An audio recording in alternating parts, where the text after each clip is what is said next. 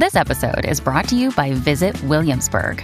In Williamsburg, Virginia, there's never too much of a good thing. Whether you're a foodie, a golfer, a history buff, a shopaholic, an outdoor enthusiast, or a thrill seeker, you'll find what you came for here and more. So ask yourself, what is it you want? Discover Williamsburg and plan your trip at visitwilliamsburg.com. When you need mealtime inspiration, it's worth shopping Kroger, where you'll find over 30,000 mouth-watering choices that excite your inner foodie. And no matter what tasty choice you make, you'll enjoy our everyday low prices, plus extra ways to save, like digital coupons worth over $600 each week. You can also save up to $1 off per gallon at the pump with fuel points. More savings and more inspiring flavors make shopping Kroger worth it every time. Kroger, fresh for everyone. Fuel restrictions apply.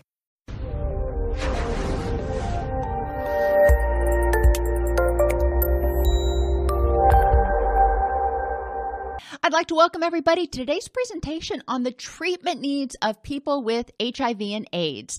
This is, as you probably know, World AIDS Day, so I figured it was an appropriate topic. I am your host, Dr. Dawn-Elise Snipes. Over the next hour, we're going to explore the physical, affective, cognitive, environmental, and relational needs of people living with HIV, and specifically what we as behavioral health professionals can do to facilitate people with HIV in having their highest quality of life. Physically, HIV and HIV meds take a toll on people's body.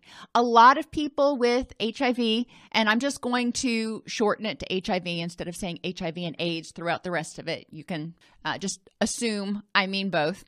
People with HIV tend to have difficulty with energy and fatigue at certain points, if not throughout the course of their illness. Some of the time, it's because their body is battling the virus, which requires a lot of energy.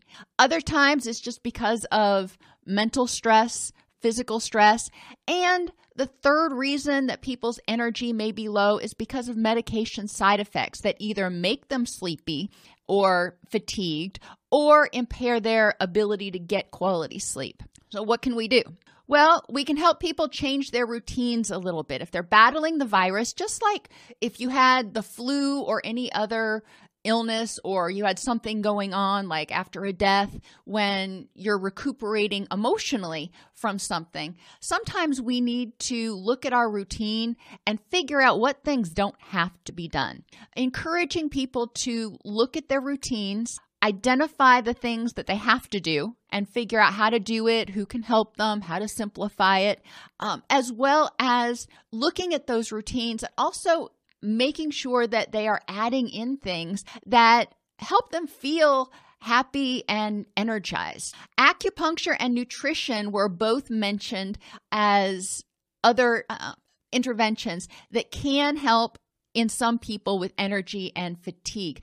Sometimes with the HIV meds, the person's GI system gets a little bit wonky and they have more difficulty with nutrient absorption. Sometimes they don't have an appetite, so it is harder for them to want to eat. And other times they just need more of certain nutrients to help their body battle the virus and maintain their immune system. Obviously, unless you are a registered dietitian, you are not going to prescribe nutrition, but it is important to recognize that nutrition is an effective intervention in many cases. So a referral to a dietitian or back to the primary care or whomever is treating the person is potentially warranted. Sleep can be challenging. As I said earlier, sometimes it's because of the medication side effects. Sometimes the circadian rhythms get out of whack because the person is so fatigued and they're not getting outside, they're not getting bright light. There's a lot of reasons. And while we obviously, again, aren't going to encourage them to take certain supplements or anything like that, we can help them evaluate their sleep hygiene and make sure that they are considering doing everything possible to ensure the highest quality sleep every night. Another issue that comes up is autoimmune issues. Now, HIV is a virus that takes its toll on the immune system, and we know autoimmune conditions are caused when the immune system, for lack of a more clinical word right now, goes haywire. There is a lot of inflammation that can occur because of the virus in the body, because of the HIV virus, and that can make autoimmune issues worse. They've also found that there is a higher correlation of autoimmune issues in people with HIV. Remembering that one of the hallmarks of autoimmune issues is inflammation, and one of the things that has a strong correlation to clinical depression is also inflammation. So inflammation and low energy and fatigue can all contribute to mood symptoms that might be causing the person to present for behavioral health care. Balance and coordination is another issue that can be problematic in people with HIV. That can be because of the virus, but more often it's because neurodegenerative problems, but it also can be because of the medication. Cause is not something that we be as concerned about. That's what the doctor will work with them on. But we can help work with them on brainstorming environmental modifications, such as grab bars in the bathroom and in the tub, and things that they can do if they've got stairs in their house, for example. Maybe they need to get a lift installed if they can afford it. And different things that they may need to do. If they can't do that, can they move their bedroom down to the main floor so they're not at risk of falling down the stairs? Some people will need basically round-the-clock stability assistance, and that can be a walker or a cane or something to help them with their stability. Others respond okay. It's not perfect by any means, but they have shown that physical therapy can be very helpful at helping people restore some of their proprioceptive senses. Medication interactions is the final area of physical issues that we'll talk about for people with HIV. And a lot of the HIV medications, the antiretroviral therapeutics, can cause gastric upset. So there may be some stomach problems, some stomach pain caused by the medications. Again, it may impair the body's ability to break down the food that the person eats and absorb it.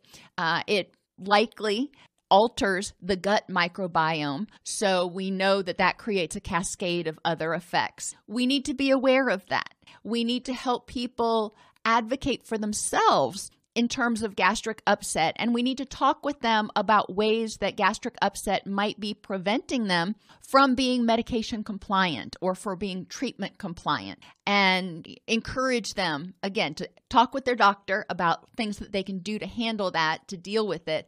But we also do want to recognize that gastric upset can be very frustrating and it can be very painful to have. I mean, any of us who've ever had heartburn for a short period of time have had a little mini glimpse into what that might be like. And for a lot of people, when you're in pain, it makes it more difficult to have that rich and meaningful life, especially when it's, pretty intense pain. And medications for both gastric upset and cardiovascular issues interact with a lot of the antiretrovirals, a lot of the HIV meds. It's going to be important that the person make sure to discuss these issues with their doctor. We don't want them just randomly taking Pepcid or something when they've got a stomach upset. If they're on antiretrovirals, that's something that they do need to be very cognizant of the medications that they're taking and how it might be, how it might interact with the antiretrovirals, whether it makes them less effective. I guess I lied. There were more physical issues we're going to talk about. Sexual dysfunction can be very debilitating for a lot of people. And they found that especially in men, sexual dysfunction is related to the CD4 count, because as the CD4 count becomes impaired, it impacts the pituitary gland, which impacts gonadal hormone levels. So testosterone goes down. That's the long way of saying testosterone goes down. And people may have more difficulty with sexual performance. Now, that can cause a lot of issues, not only with self-esteem, but also in their relationships. And it's important to make sure that people know that sexual dysfunction is not uncommon in people with HIV. Again, advocate for them, with them, to go talk to their doctor about it. It's possible that they may need to have their hormone levels adjusted. There are physiological things that medical doctors can do to help with some of these issues. But from a behavioral health standpoint, we want to help people address their relationship issue, their self-esteem issues related to this sexual dysfunction. In what ways, if they're in a relationship with a partner, in what ways can they, for example, satisfy their partner if they are not able to perform in the way that they want? Hypothyroid is another common condition, not only with chronic stress, but also is seen in people who have HIV or AIDS and have had it for a while. So the thought is that the extended stress caused by the virus on the body may contribute to that hypothyroid. If people are presenting with symptoms of depression, it is, important for us to make sure that, obviously we address those things cognitively, affectively as much as we can, but also ask them, have they had blood work done lately? Have they had their thyroid tested to make sure that that isn't something that has started to occur? Hypothyroid can occur at any point in a person's life. It's not necessarily right at the beginning of the disease or, has always been there. It can occur at any point. So if they suddenly start having difficulty with energy and weight gain and constipation, dry skin, those are some things that may indicate that it's more than just an affective condition. Hypertension is often caused in people with HIV because of chronic inflammation as a result of the disease, what they call immune reconstitution. That means the immune system going a little bit wonky, lipodystrophy, and just plain old stress from having the disease, from dealing with stigma, from dealing with some of the other physical, cognitive, affective, interpersonal fallout, so to speak, from having, or changes from having HIV. Any of these can contribute to the development or worsen hypertension. Hypertension obviously is a cardiovascular issue. When blood pressure goes up, people are at greater risk of stroke. Stroke puts them at greater risk for dementia. We also know that people with hypertension tend to have lower levels of oxygenation, which can contribute to feelings of foggy-headedness, confusion, apathy. But hypertension can also be associated with certain feelings of anxiety, the tightness in the chest, the palpitation. We want to be aware of this and make sure that we're not, again, assuming something is behavioral or cognitive, affective, at the expense of or discounting all other potential causes. Hypertension does need to be controlled, obviously, for health, in order to protect the body, in order to preserve the immune system as long as possible, as well as to preserve cognitive and abilities and improve pain. Is yet another issue that comes up. And there can be multiple different sources of pain with HIV. Chronic pain in HIV can be caused by opportunistic infections, cancers, gut problems, or peripheral neuropathy. Now, they found that a lot of the older antiretrovirals tended to actually cause or contribute to the development of peripheral neuropathy. The newer generation medications have a much lower incidence of that happening, but we need to be aware that peripheral neuropathy can develop. If you're unfamiliar, peripheral neuropathy means pain in the nerves in your extremities, basically, in your toes, in your fingers, more specifically. So we want to be cognizant of that. Peripheral neuropathy can be extremely painful, and people with diabetes are very familiar with watching out for the symptoms of peripheral neuropathy.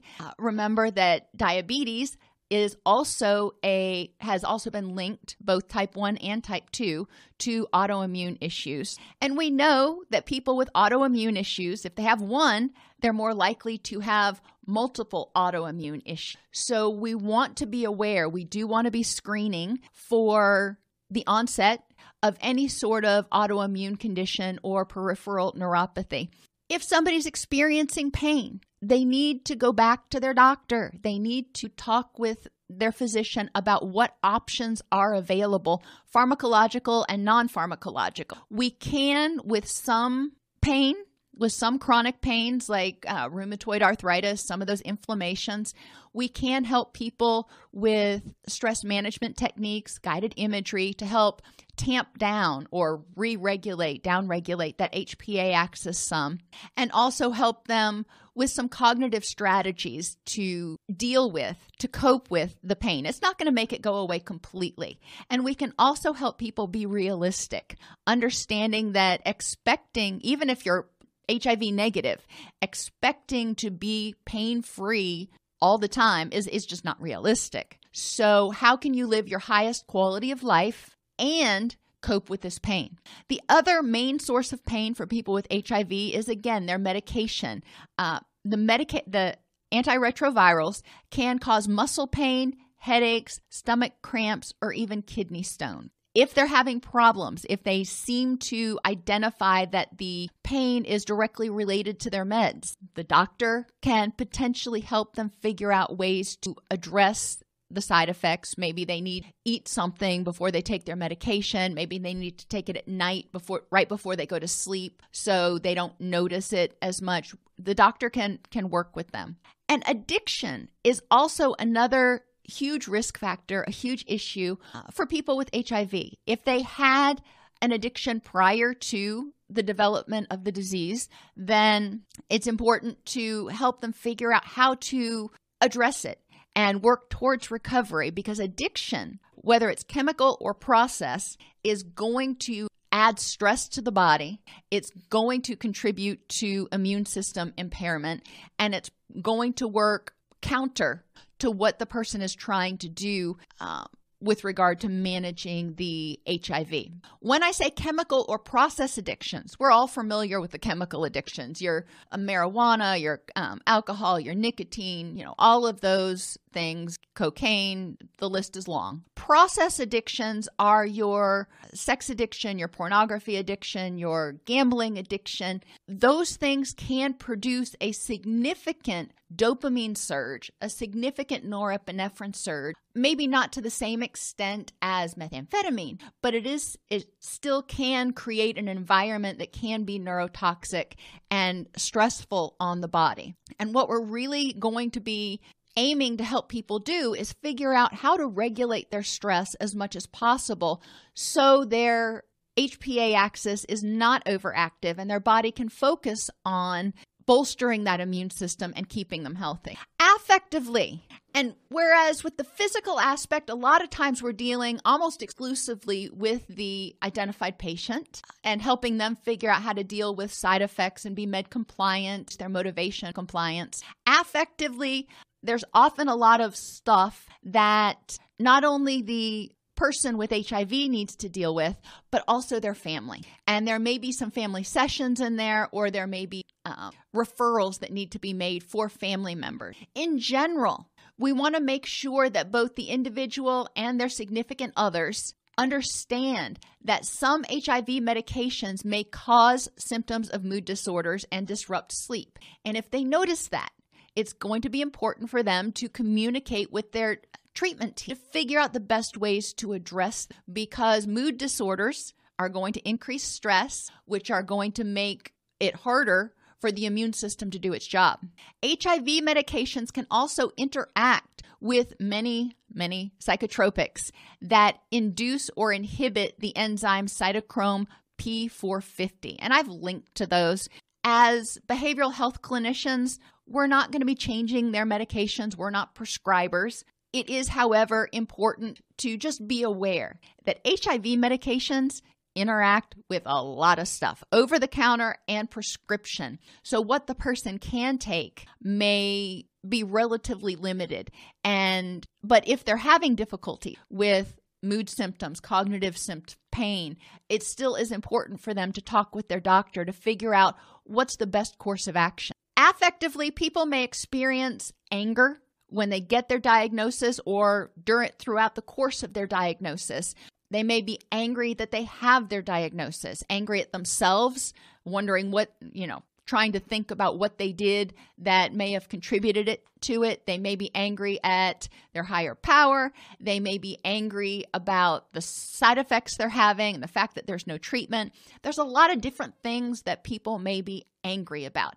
And remember, anger is a response to a threat, feeling unsafe or disempowered. So we want to explore with them what things that they are feeling angry about and encourage them to keep a journal, keep a log, whatever they're willing to do. So you can explore each of those issues with the person so they're not holding on to this anger and seething or stewing in it. There can also be anger at other people, however, whoever gave it to them, if they feel they got it from somebody, which they probably did, they may be angry at other people who don't have the disease because they feel it's unfair. They may be angry at other people who are rejecting to them or stigmatizing.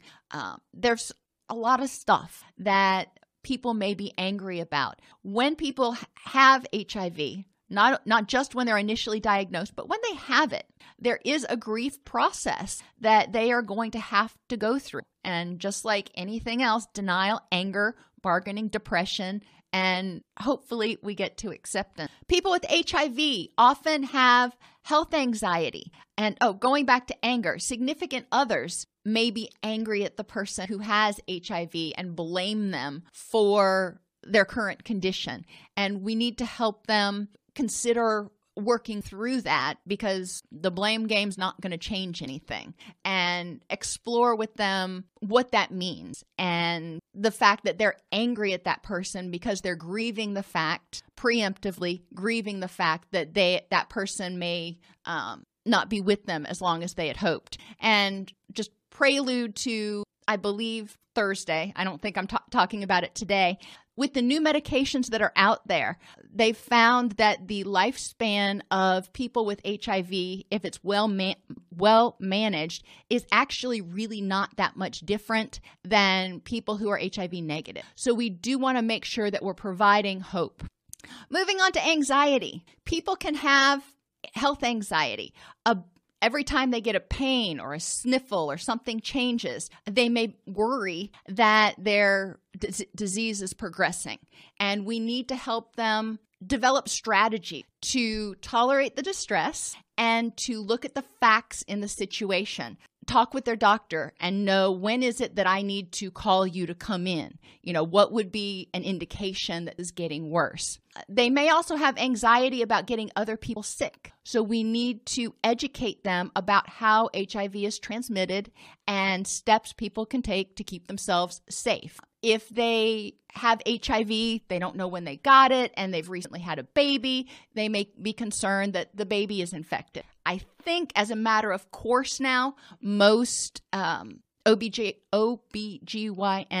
test for HIV during the prenatal care period.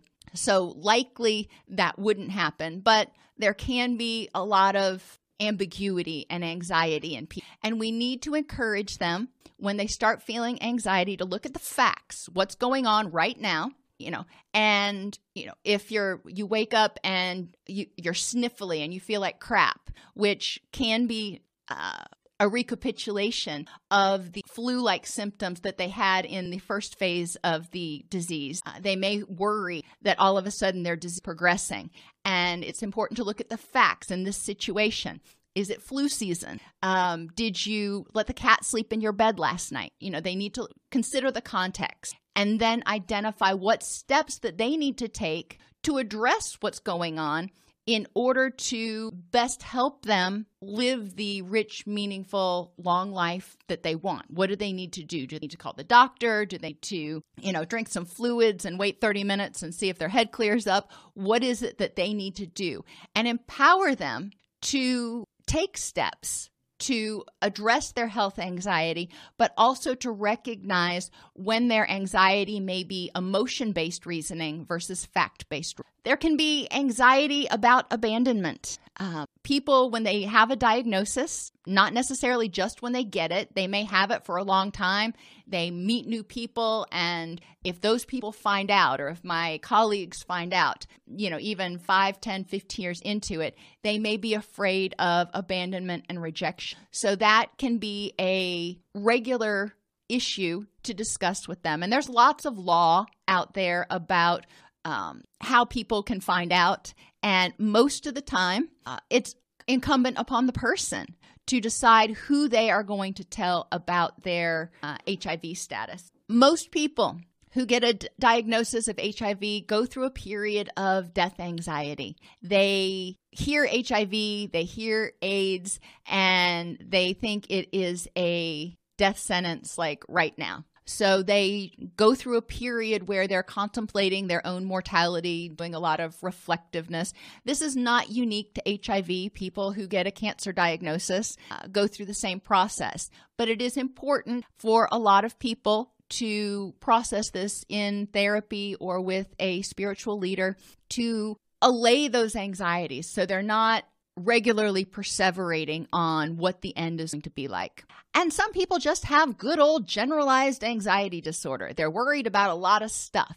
They may have had it before they got their diagnosis, or it may be triggered or intensified by their diagnosis or by the medication. And anxiety is a signal that the HPA axis is hyperactive or sensing a threat of some sort, whether there's actually one there or it's a false signal, we don't know. But it's important to help people develop tools to deal with that generalized anxiety so they're not stressing their system out and suppressing their immunity. HPA axis kicks on. One of the first things it does after it causes the body to dump norepinephrine, adrenaline, and glucose is to suppress that immune system.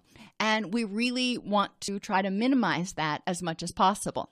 People will experience depression and grief because of a variety of losses, physical losses, whether it's balance or energy, stamina, sexual function. We went through a whole list of things. Cognitively, and we're going to talk about some of the cognitive impairments in a minute. Interpersonal losses or anticipated interpersonal losses, people that may reject them or abandon them.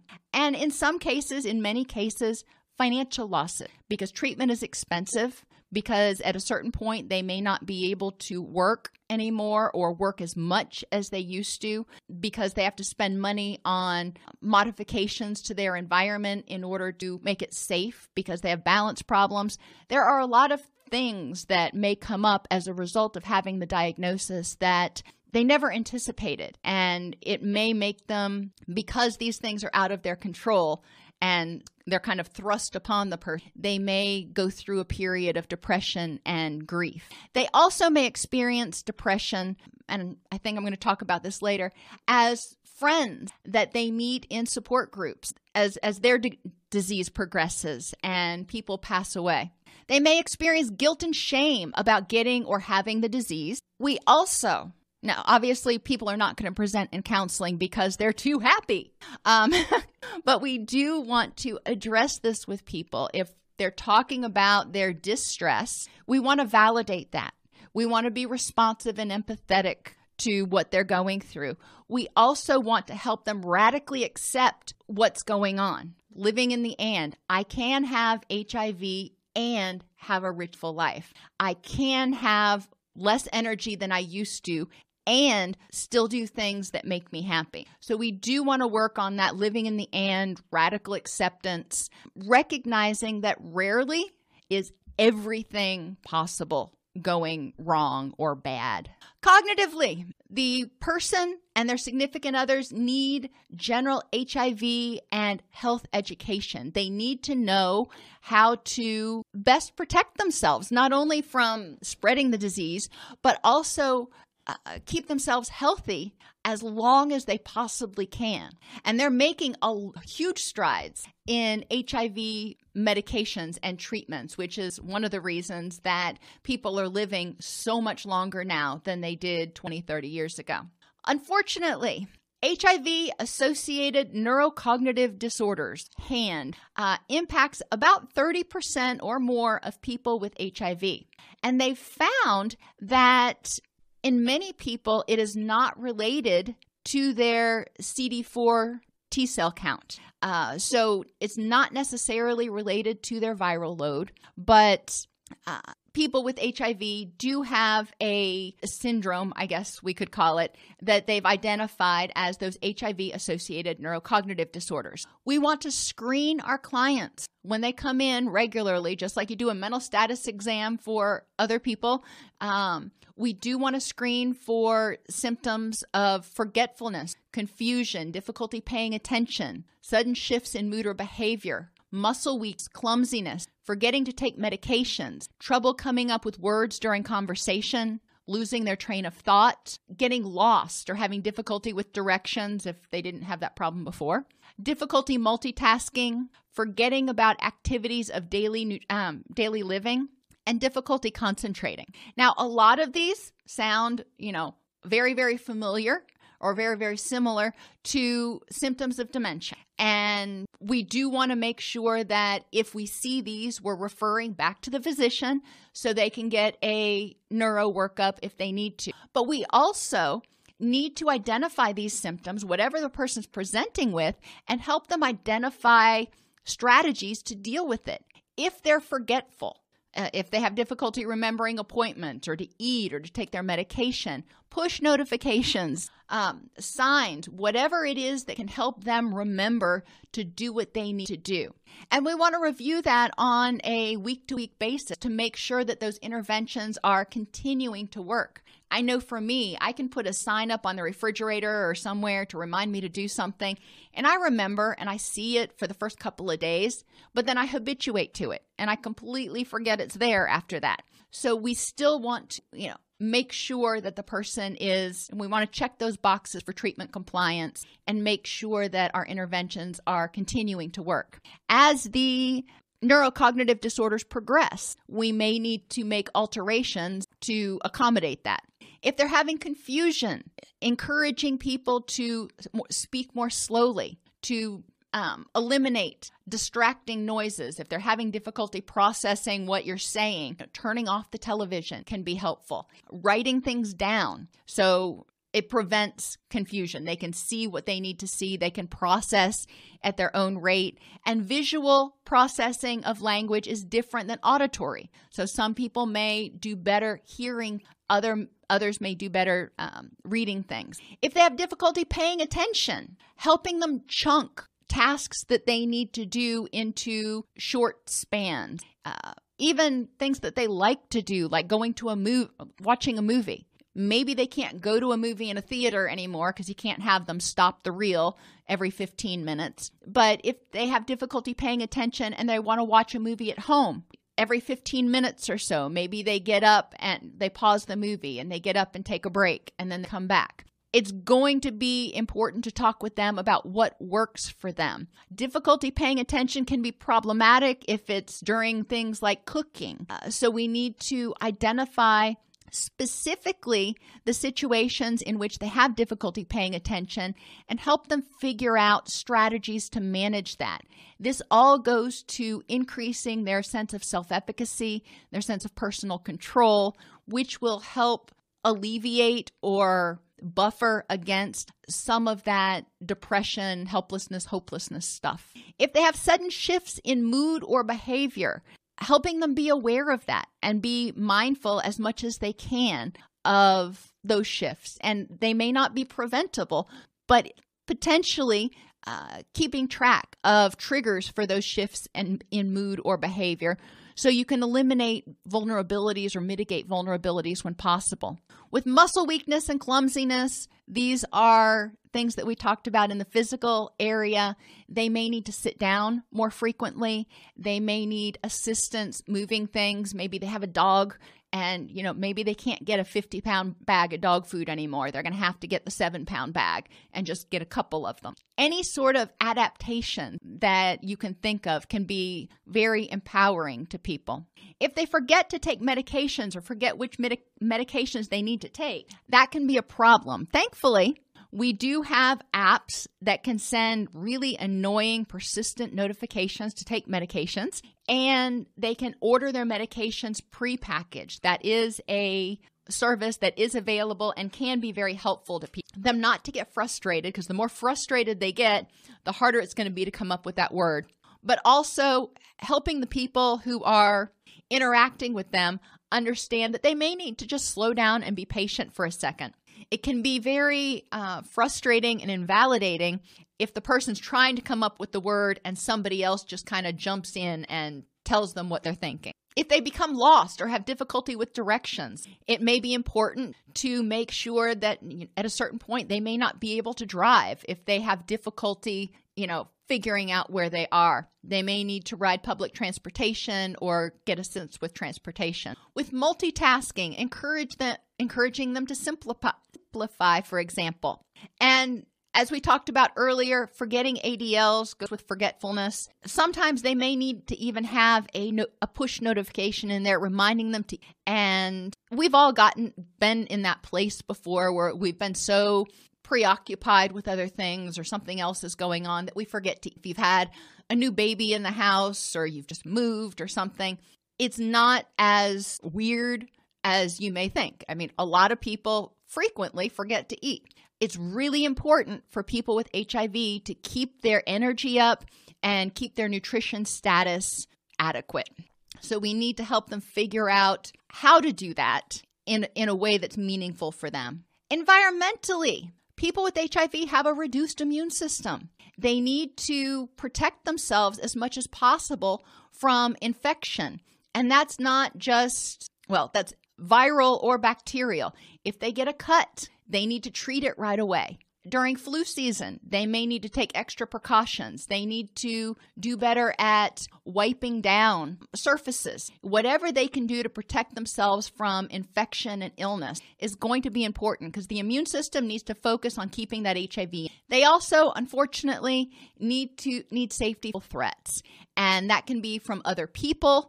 And generally, when I'm talking about physical threats that aren't infection, that's what I'm talking about. But we're also talking about safety in the environment. If they're forgetful and they leave something on the stove, we don't want them to catch the house on fire.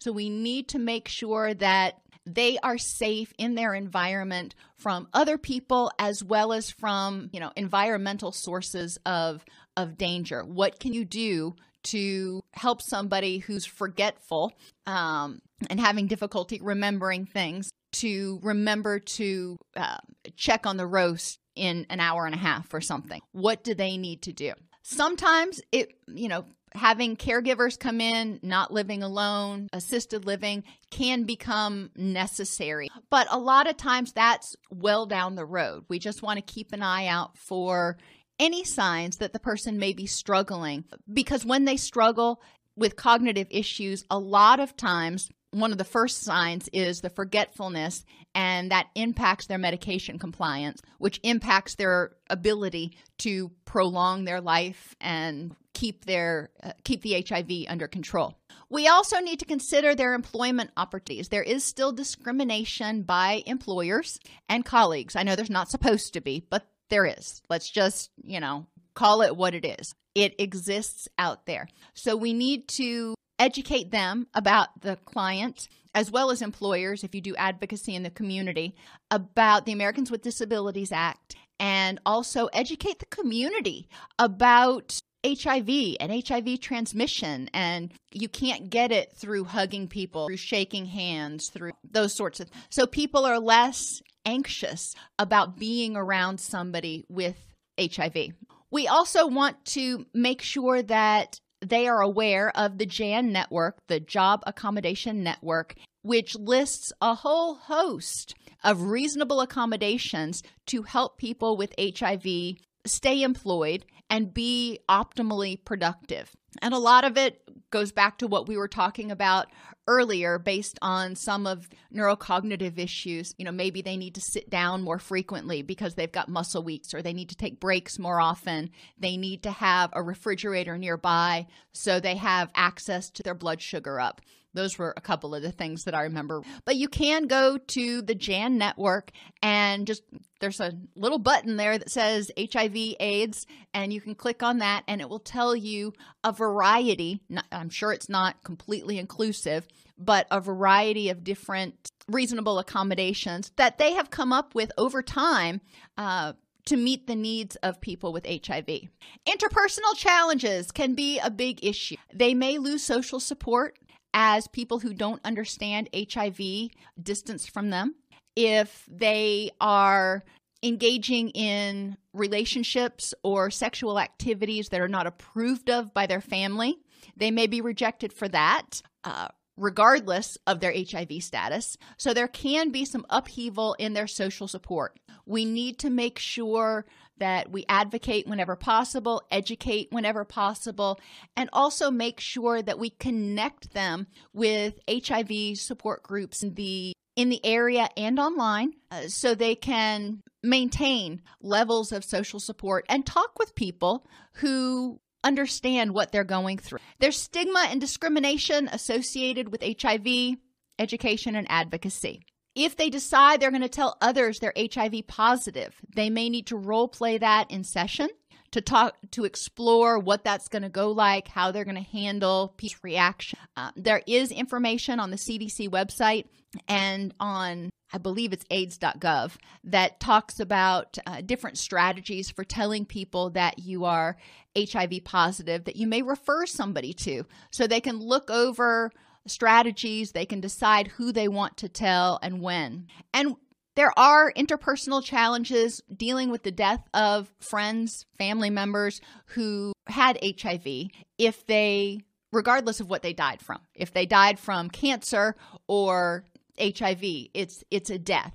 And a lot of times people with HIV are at higher risk for cancer, especially a particular kind of cancer. It's like Kaporsky's sarcoma or something. I can't remember what it is. But anyway, if they die specifically from an AIDS-related illness, people who have HIV may take it more powerfully than if somebody with HIV dies of something like a car accident. But we don't want to minimize that. Obviously, death involves grief, but we do need to recognize that they may see their own mortality in the death of friends and loved ones who have HIV or AIDS. We want to help people work on their self-esteem. Having HIV, having any sort of chronic disease can impact people's self-esteem because it changes their vision of what the future was going to be like, and it may in some ways alter their perception of themselves. So we want to help them take this diagnosis, whatever it is they've got, in this case HIV, and see it as a source of opportunity for strength. Instead of seeing themselves as being a victim of this, seeing themselves being a powerful force fighting against the disease. We can help them work on acceptance of themselves with the condition, as well as acceptance of the condition, and making sure that they are attending to their love and belonging needs. I mean, let's just think about basic Maslow hierarchy. We want to make sure they're physically safe, and then comes love and safety, and then comes love and belonging. People need to feel loved, and that will go a long way to help buffering their stress. So in general, physically, we want to help people make sure that they are considering doing everything they can to regulate their sleep, get the highest quality of sleep, and regulate their circadian rhythms. That will help regulate that HPA axis. Exercise has been shown to be helpful for a variety of different reasons. Not only does it increase some of your feel-good chemicals, it can also reduce pain. And low-intensity exercise has actually been shown to keep joints more flexible and in some cases to actually reduce inflammation. The type of exercise amount dictated by the physician. Nutrition. We need to make sure that they are educated about what nutrition they need, and their dietitian or their doctor will do that. But we can also help make sure that they have access to nutrition. Not everybody has access to affordable nutrition. So we may need to make referrals to food banks or other places that can help them get the foods that they need. Medication compliance is important. We need to make sure that they know what they're supposed to take and can take it as they're supposed to, which can involve getting it prepackaged. If they can't access it, they can't afford it for some reason, there are services out there through the Ryan White Foundation you can find out about that can help people afford their HIV. We can also educate them about clinical trials, for example, if that's something that they feel that they want to explore with their physician. We want to help them learn about immune system enhancement. And I don't mean anything by this except reducing stress, making sure that they are eating well, getting sunlight, because vitamin D is very strongly involved with reducing inflammation, improving mood, and helping the immune system. They're not exactly sure how, but they know vitamin D is a big one. We can help them with non-pharmacological pain management strategies, guided imagery, meditation. They've also found that aromatherapy, certain essential oils have actually been associated, I believe bergamot's one of them, with a reduction in pain in people with chronic pain issues. And I have several videos on non-pharmacological pain management on the website if you're interested. Hormone balancing can be another issue that they need to look into if they start telling you that they're having difficulty with their libido or with sexual functioning. That's another thing. Normalize for them, help them figure out how to cope with the symptoms they're experiencing right now, but also help them communicate with their physician to address anything from the physiological standpoint possible. Affectively, helping them develop psychological flexibility, envisioning what a rich and meaningful life looks like to them now. Okay, we've got this chronic condition. That's fine. What does the next chapter look like? What does that rich and meaningful life look like? And what can I do? How can I best use my energy to improve every next moment? Encourage them to develop distress tolerance and coping skills. Those are Counseling 101 tools that we've talked about many, many times. And to infuse happiness, making sure that they're doing things or trying to do things every day that helps them feel happy. Happiness, laughter actually improves the immune system. You know, there is a clinical reason. You can go on PubMed and you can find the studies that have shown that laughter actually does help with reducing inflammation and improving the immune system. So, why not? Cognitively, provide individualized HIV and health education. Not everybody is at the same course of the disease when they come in. Not everybody has the same presenting issues. They may have already had, for example, diabetes into it. So their treatment is going to be very different than somebody who didn't have that. Pointing them to the right resources. Since some of these things fall outside of our scope of competence, it's important to point them to the right resources and the people who can help them understand more about their condition if it's not something. Cognitively, helping them with scheduling their day so they don't get overwhelmed, they don't get too exhausted. It's important that they not get physically run down. That's another way of helping to keep their immune system strong.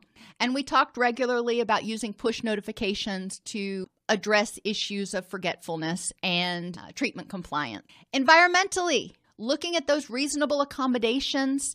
And for some people, this also may end up including getting an emotional support animal to help them cope with what's going on.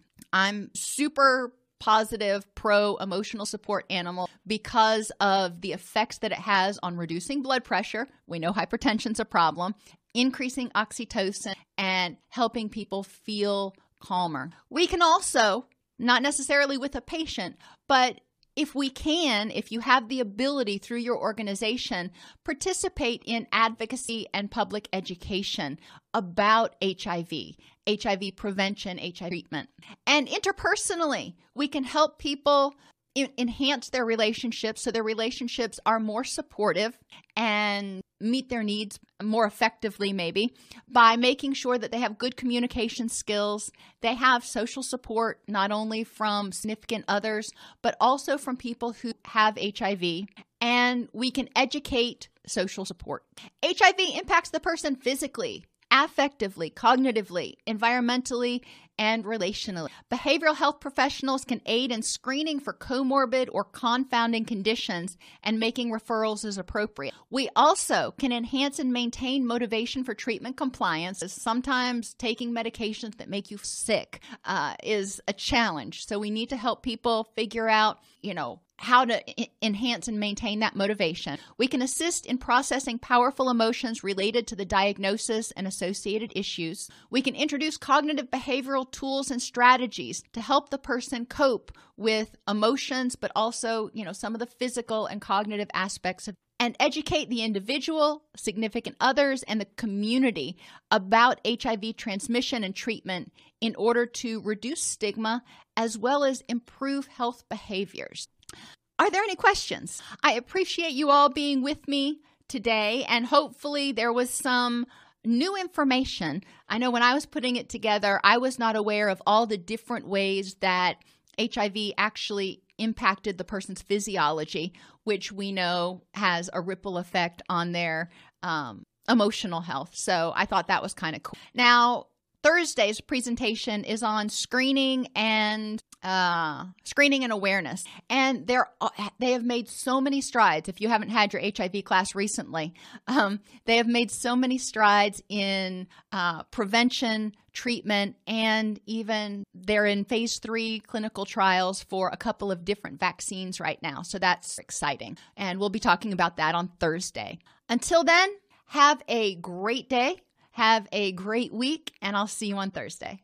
If this podcast helps you help your clients or yourself, please support us by purchasing your CEUs at allceus.com or getting your agency to sponsor an episode. A direct link to the on-demand CEUs for this podcast is at allceus.com/podcastceus. That's allceus.com/podcastceus. To sponsor an episode of Counselor Toolbox and reach over 50,000 clinicians per week, go to allceus.com/sponsor. Thank you.